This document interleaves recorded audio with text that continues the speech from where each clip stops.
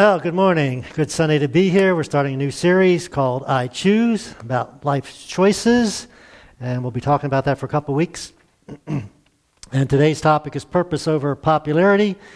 We'll get to that in a few minutes. I want to give you some background or introductory info about decision making.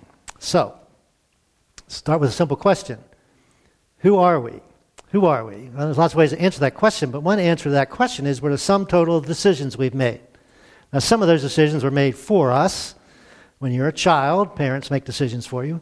But we are the sum total. Today, we're the sum total of decisions that have been made for us and by us until now. And the decisions we're making now will determine who we're going to be in the future. Dumb question, but who would choose to have fewer regrets in their life? Everybody, right? So the best way to have fewer regrets is to make what? Better decisions. Okay, this isn't rocket science. So if we make better decisions, we'll have fewer regrets. Now, we've all said things like, how could I have been so dumb? How could I not seen that? How could I have not known better? Now, the problem with decision making is it doesn't happen in a neutral, emotionally neutral environment. We are emotionally invested in these decisions, and that's why we make sometimes dumb decisions. We let our emotions override our logic. We've all probably been in some relationship where our parents or our friends or someone else told us, hey, that's not a good relationship, that person's not good for you, you shouldn't be dating them, you shouldn't be hanging out with them. But we did anyway, because we are emotionally invested. We had some attraction to that person. Another, not hypothetical question, but how many of you have something at your house you wished you hadn't spent money on? If you didn't put your hand up, you're lying. I have multiple things in my house that I wished I hadn't spent money on. Why do we do that? Sometimes it's ignorance, but other times we just wanted it, and so we bought it. Then there's a category of decisions I call unexpected decisions. You just didn't expect it. You all of a sudden got fired from your job. Now what am I going to do? Or your spouse leaves you, or your child runs off, or some other crazy thing happens. Your health changes just like that. And then you have decisions to make. The problem with decision making is this: we never know what hangs in the balance, do you? A simple decision, easy, maybe next slide. Decision you think might not have impact, may have a big impact. Now, those of you who are parents, many of us are parents, if you have children, you make decisions all the time for your kids that impact their lives. I was an adult at this point, but my sister's here. In 1975, I got one semester of seminary left, and my mom, grew up in Glen Burnie. My mom decided she wants to move. My dad had died years earlier. And so May and Fred were living in Myersville, and my mom decided, well, let's move to Western Maryland. So we moved to Middletown that summer. I didn't really have any impact on that, input in that decision. My mom made that decision. But my whole life is different today because of that decision. Joined Myersville Baptist Church. The pastor suggested to me, hey, why don't you try and help this church out across the mountain? Washington County. Never been to Washington County. Well, I had been once. Dislocated my elbow, and Fred took me to the hospital in Washington County. Only time in my life I've been to Washington County. And so at that point, I had a decision to make to go or help or not, so I did. I showed up in January of 76 at Eccles Mill Baptist Church. Long story short, before the year was over, I was married. Before the next year was over, I became the pastor of what now is Greenbrier Baptist Church.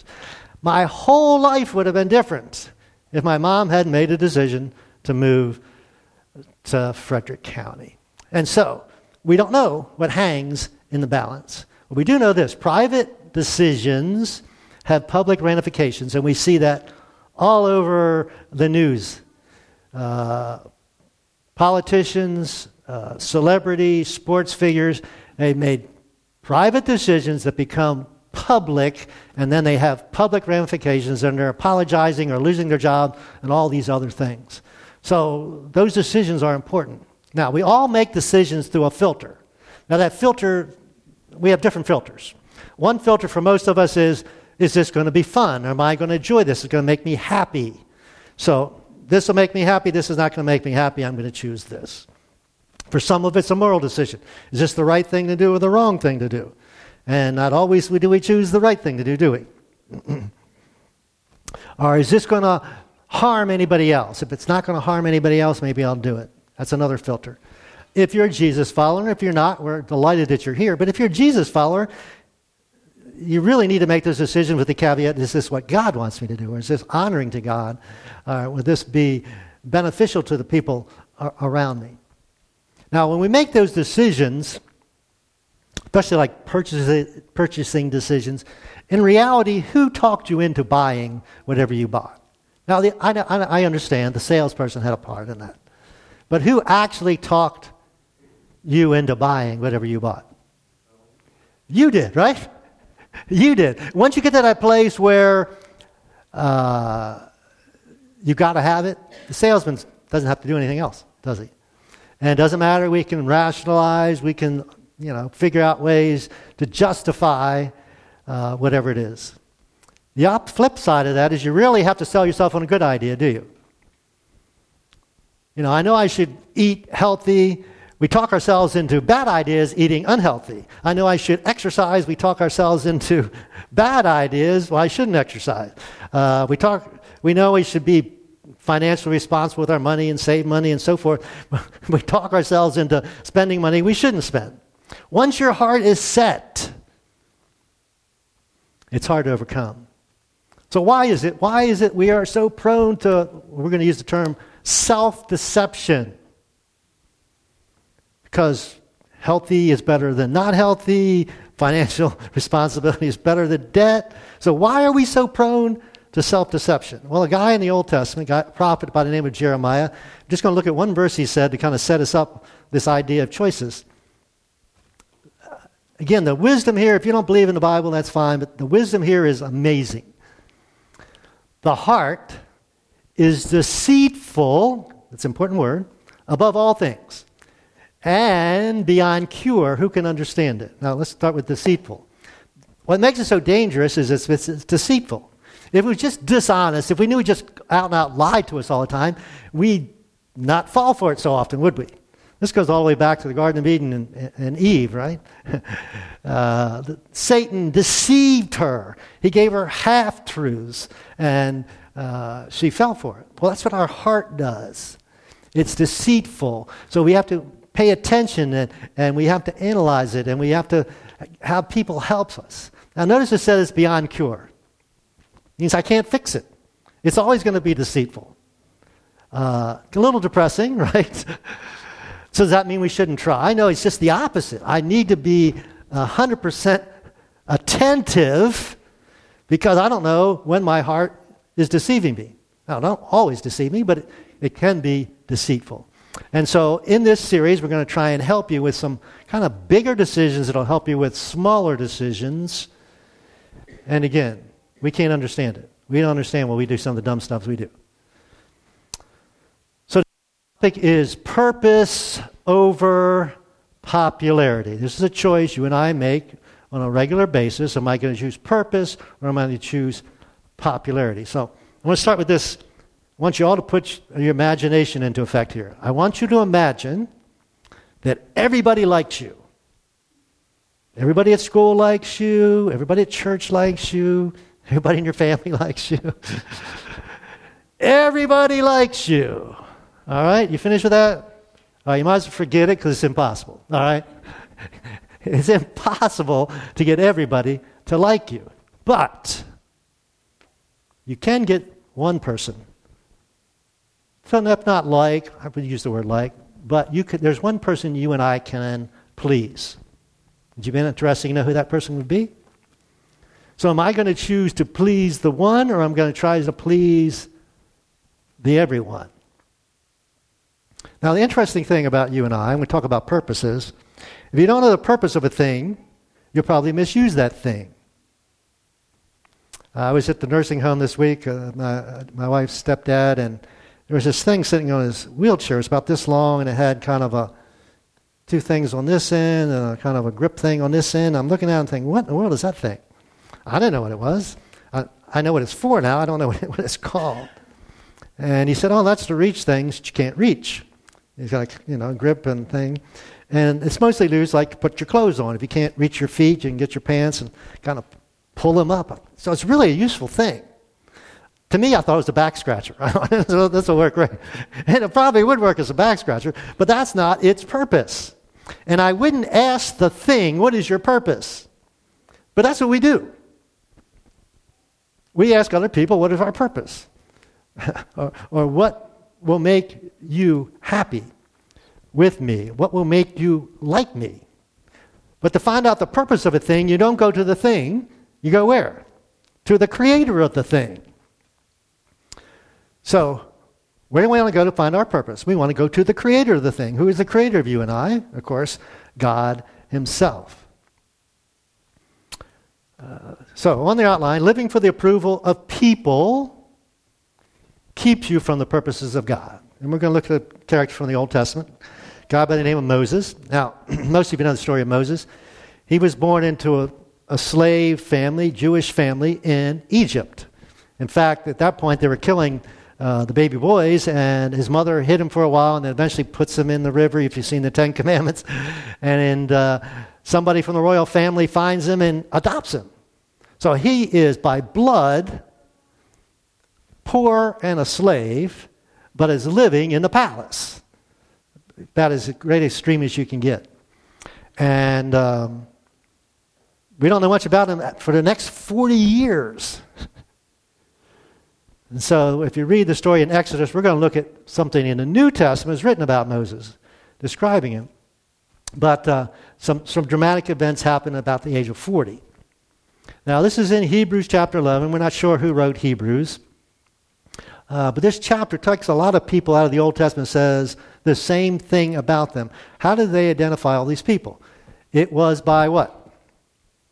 Faith. So we call Hebrews chapter 11 the faith chapter, because all these people did what they did because of faith, and that's true also of Moses. So it was by faith that Moses, when he grew up, now like I said, he was like 40, so he was really grown up, refused to be called the son of Pharaoh's daughter. So at that age, he made the decision, am I going to side with my blood relatives, Jewish people, or am I going to side with the people that raised me, Pharaoh's family? And notice in the next verse what it says. He, what? What's the word? Chose. He made a decision. He had made the decision one way up until 40, obviously, but at this point he made the decision. His choice was to share the oppression or the slavery of God's people, the Jewish nation, instead of, when you choose one thing, you're excluding something else. So instead of enjoying, now notice the phrase here, fleeting pleasure of sin. We all know sin has pleasure involved or we wouldn't do it. Oh, I'm not going to sin because it's horrible. No, there's an attraction, there's appeal, there's a pleasure to it, but it's fleeting, it's short-lived.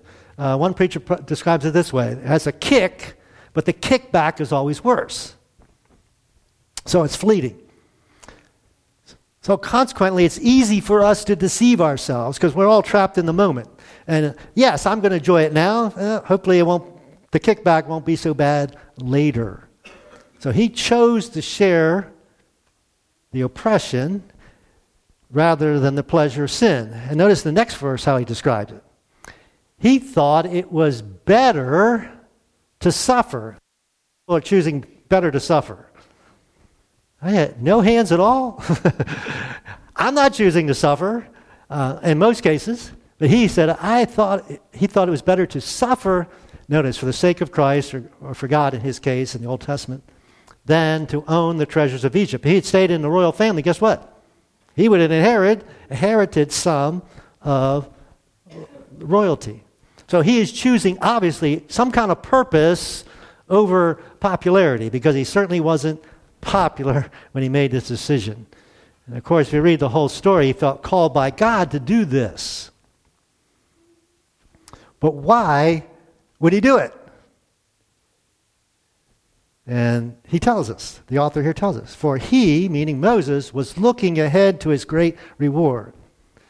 So the important thing about making choices is not to be trapped in the moment, but to think consequences and think long term.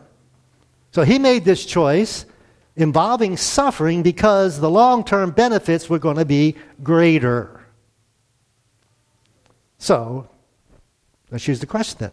What is my purpose? Now there's the purpose with the capital P.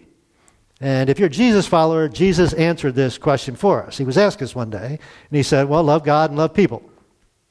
And then another time, he kind of even shortened that. He said, well, you can prove you love God by loving people. So if I'm a Jesus follower, my overarching purpose is to love people, first and foremost. Never go against that.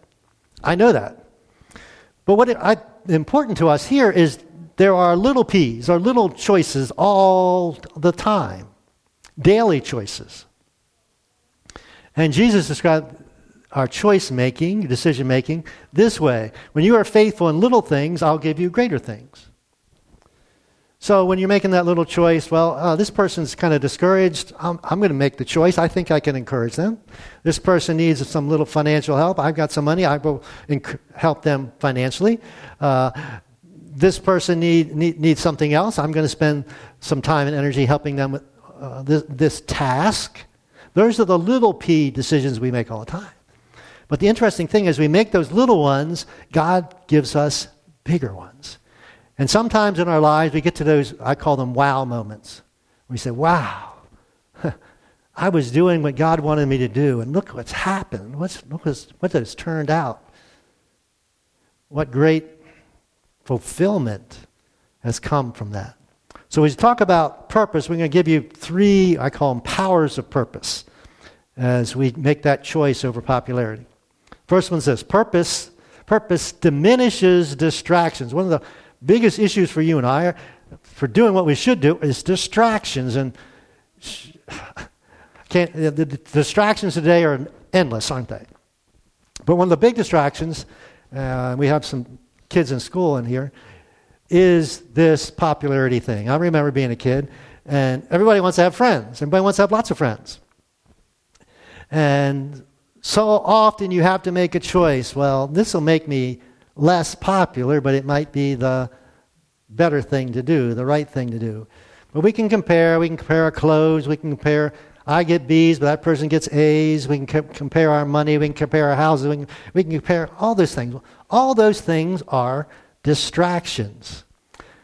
We talked about this a few months ago. There's this fascinating story in the Old Testament about this guy named Nehemiah, who was a Jew, but he was living in Babylon. He was serving the king, and he found out that his hometown, Jerusalem, was in ruins. And it just had him so upset. And he's praying to God about this. Now, here's kind of a part of a clue to your purpose in life. If there are things that upset you, moral things that upset you especially, that might be a key to part of your purpose in life. So, long story short, he gets to go to Jerusalem and rebuild the wall. And he's doing a great job. He's a great leader. He's doing a great job. The wall's getting built. But anytime you're doing what you're supposed to be doing, especially what God wants you to do, guess what happens?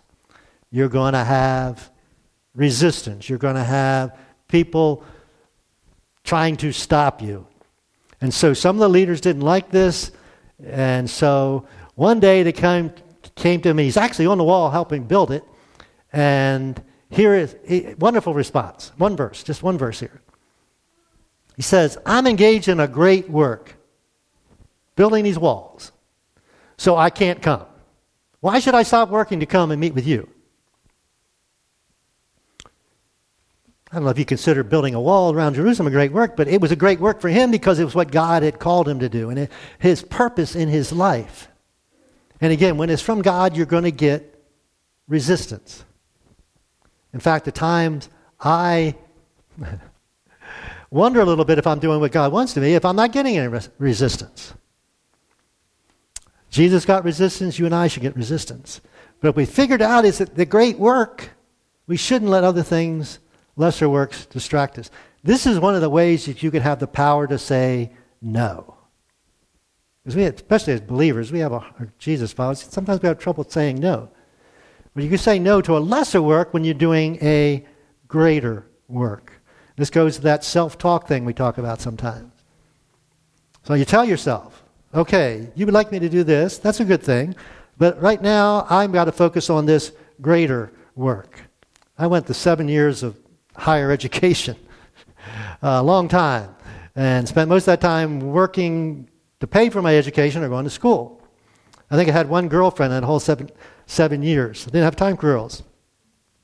People say, why would you spend 7 years? Well, it was for a purpose of getting to a greater work, being a pastor. So that's why I did that. Oh, maybe you're driving a clunker of a car and you're packing your lunch, taking it to work instead of going out to lunch. And people are saying, hey, why don't you get a better, nicer car? Why don't you go out to eat with us? And you're saying, well, I'm trying to get out of debt. I'm trying to become financially responsible. One of the things we did was homeschool. Most of you know that. I think we got some kickback against homeschool. I've told you this before. Our mothers didn't even want us to homeschool their grandkids. But we felt it was a great work that God had given us. Maybe you just made the choice to stay at home, be a stay-at-home mom. And somebody says, no, you should be a working mom. It's okay to be a working mom. Great work. You feel what your purpose is. Of course, this week, some of you are going to spend a lot of time, energy, and some of your money right here in this building. And some people are going to look at that and say, are you crazy? Why would you do that with kids? We call it Vacation Bible School. Pouring into kids 3 hours a day, all week long. But that's your greater work. That's why you're doing it. So, it helps us with our distractions. Secondly, purpose helps us push through the pain. And again, when you're doing the purpose, Moses had all kinds of... he got it from both sides. He got it from the Israelites that gave him a hard time, and then he got it from, of course, the Egyptians that gave him a hard time. And he had to push through the pain. How did he do it? Because he knew his purpose. God called, if you want to use that word, called him to lead the Israelites out of slavery into the promised land. So let me just say this to you. If you want to live by purpose, you can't be a coward.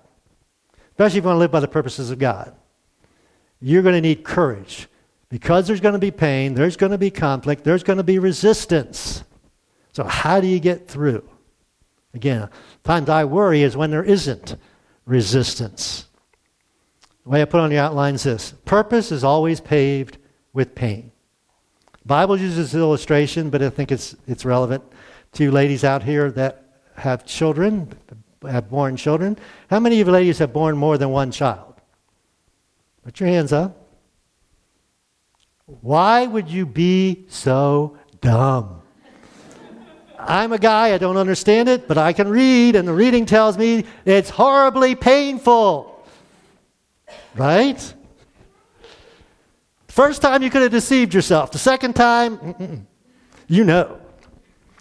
Now my wife chose the natural childbirth thing. I said, well, maybe it's less painful some other way. Oh, that's the best thing for the child. And she chose nursing. I said, why? Because it's the best thing for the child. And that can be painful too. But purpose is always paved with pain. And those of you that had more than one child, don't regret it, do you? In fact, the pain makes it of more value, I believe. So, with my wife, or when you watch it on TV, when it gets to that point, what does the doctor or the nurse always say? What's the one word? Push. Breathe through. Push. So when you're following the purposes of God and there's pain, self-talk again. Push. Push through. That's part of the power of purpose. And the third power of purpose is this. It empowers us, you and I, to please God. Now, remember I told you can't please everybody? But you can please God. This is the creator and sustainer of the universe. You say, and most of you probably don't think you can please God. Most of you, maybe especially if you had unpleasable parents. But the Bible tells you can. So how do you please God? It was in the first verse in Hebrews that we read. It was by what? By faith. Another place in the Bible says, without faith, it is impossible to what? To please God. All right? So it isn't if I'm a great preacher or if you're a great whatever you're doing. It's, am I living by faith? If I'm living by faith, I'm pleasing God. If I'm not living by faith, another way you say that is, am I trusting God? Or I'm trusting what God says? This is a wonderful story in the New Testament. Jesus has died for our sins. He's resurrected from the grave. He's conquered sin. He provided us a relationship for us with God. And the disciples get all psyched up. The Holy Spirit comes, and they're out preaching in the name of Jesus. And the Jewish religious leaders getting really upset, so they lock him up and they bring him kind of on trial, and they say, stop preaching in the name of Jesus. That's what they tell him. And of course they said, okay, we'll stop. No, of course not, because that was their greater work. That was their purpose. So here's a wonderful response. Just one verse out of Acts 5. Peter and the apostle replied, we must obey God rather than any human authority.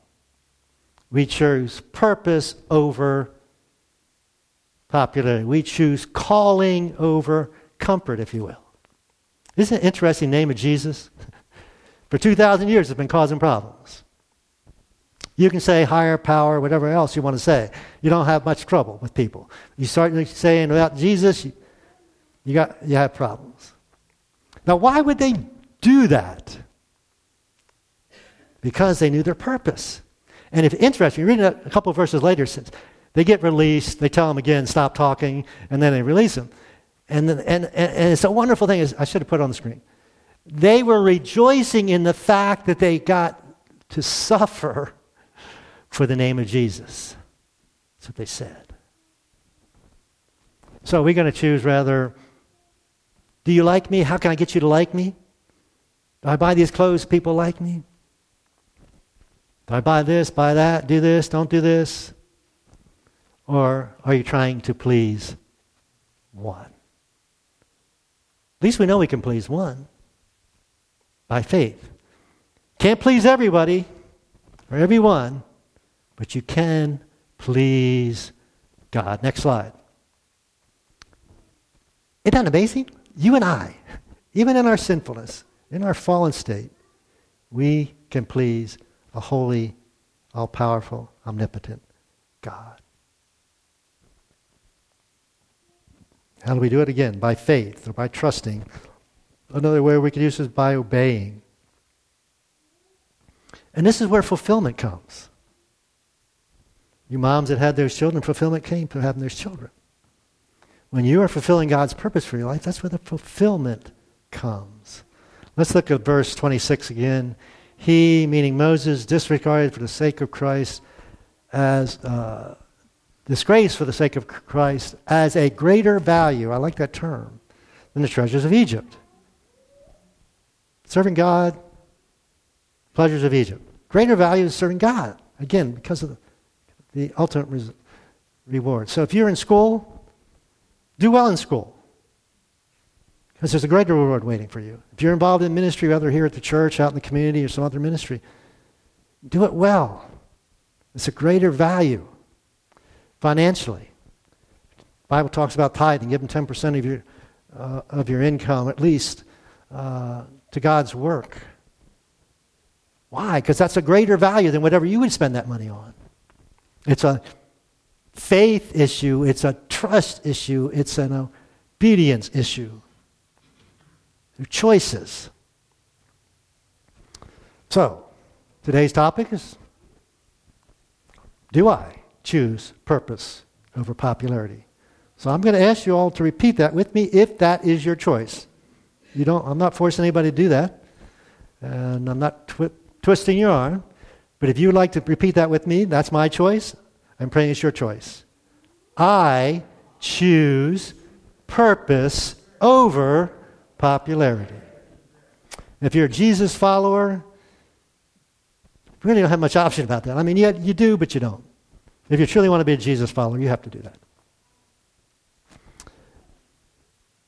If you're not, I don't know how you figure it out, to tell you the truth. But I have the benefit since I was a teenager to having God's help in figuring out my purpose in life. So if you're not a Jesus follower, we just encourage you this morning to surrender. That's another word we can use. Surrender your purpose, your popularity, whatever it is, to God's purpose. The reward may seem less, but the greater reward comes later. So I'm going to pray for you as you make that decision. We got some homework, if you will, some questions you can answer for yourself. My main purpose is, what is your main purpose?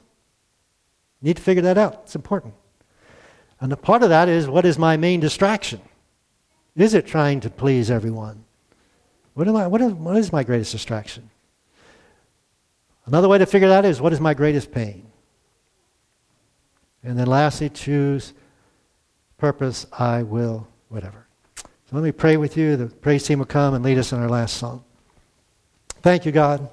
We thank you for the wisdom in the Bible. It tells us like it really is, kind of in our face with this deceitful heart thing. So let's be mindful of that as we make decisions, especially in this area of purpose over popularity. It'll help us make a lot of those little decisions if we make this big decision. So I pray for the Jesus followers here, God, that they would just give up, just surrender. Like Moses and the others,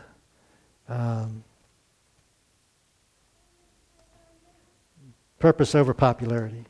There'll be pain involved. It'll be difficult. Jesus is our great example. He not only suffered the physical pain, but the emotional pain of being separated from you, God, on the cross when he cried out, "Why, my God, have you forsaken me?" We can't imagine the pain. And God, we thank you that we can't please everyone, but we can please you. And it's not by, preaching great sermons or giving away all our money. It's by living by faith. God, help us to do that. And for those of you not Jesus followers, we pray today would be the day somebody loved you enough to suffer and die for you. And not only to give you forgiveness for your sins, but to give you purpose and meaning in life and then eternity with God. I know it's sounds too good to be true, but that's what sacrificial love does. God, we thank you for that love. We pray that all of us will embrace it, accept it, and use it for our motivation for life. In Jesus' name, amen.